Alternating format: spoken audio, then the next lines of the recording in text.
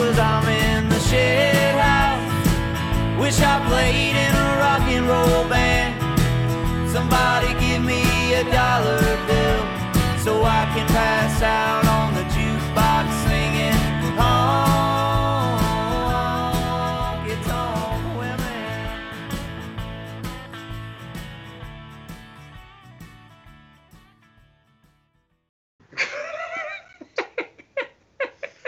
That'll be cut. Well, this week, Josh, you covered Let the Good Times Roll. How was it? It's a fun song. I kind of had some throat issues for the past 2 weeks, so it was a strain to do it because I just wasn't at 100%. But it's a fairly easy song. You know, it's not that many chords, and I just did like 2 or 3. I did 2 live takes, and that was pretty much all my throat could take. And I was like, whatever, I'll keep this one. It sounded nice, man. I mean, it just sounded like you were in the middle of a big room. Kind of. It had some nice mystery to it. You know, it's a good song, and you are a good singer. So yeah. But basically, those are the 2 elements you need for that song.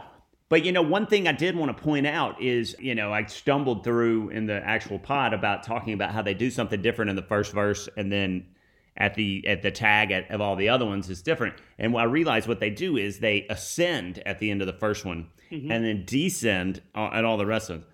Roll all night long. And then the rest of them are like, roll all night long. It's very subtle, but there is a difference there that is really cool. I mean, because it's really just one chord, and you can almost kind of sing it the same, but if you sing it the way they do it, it's really nice. Mm-hmm. Yeah, it turned out good. I like the what does she sing on the little stops?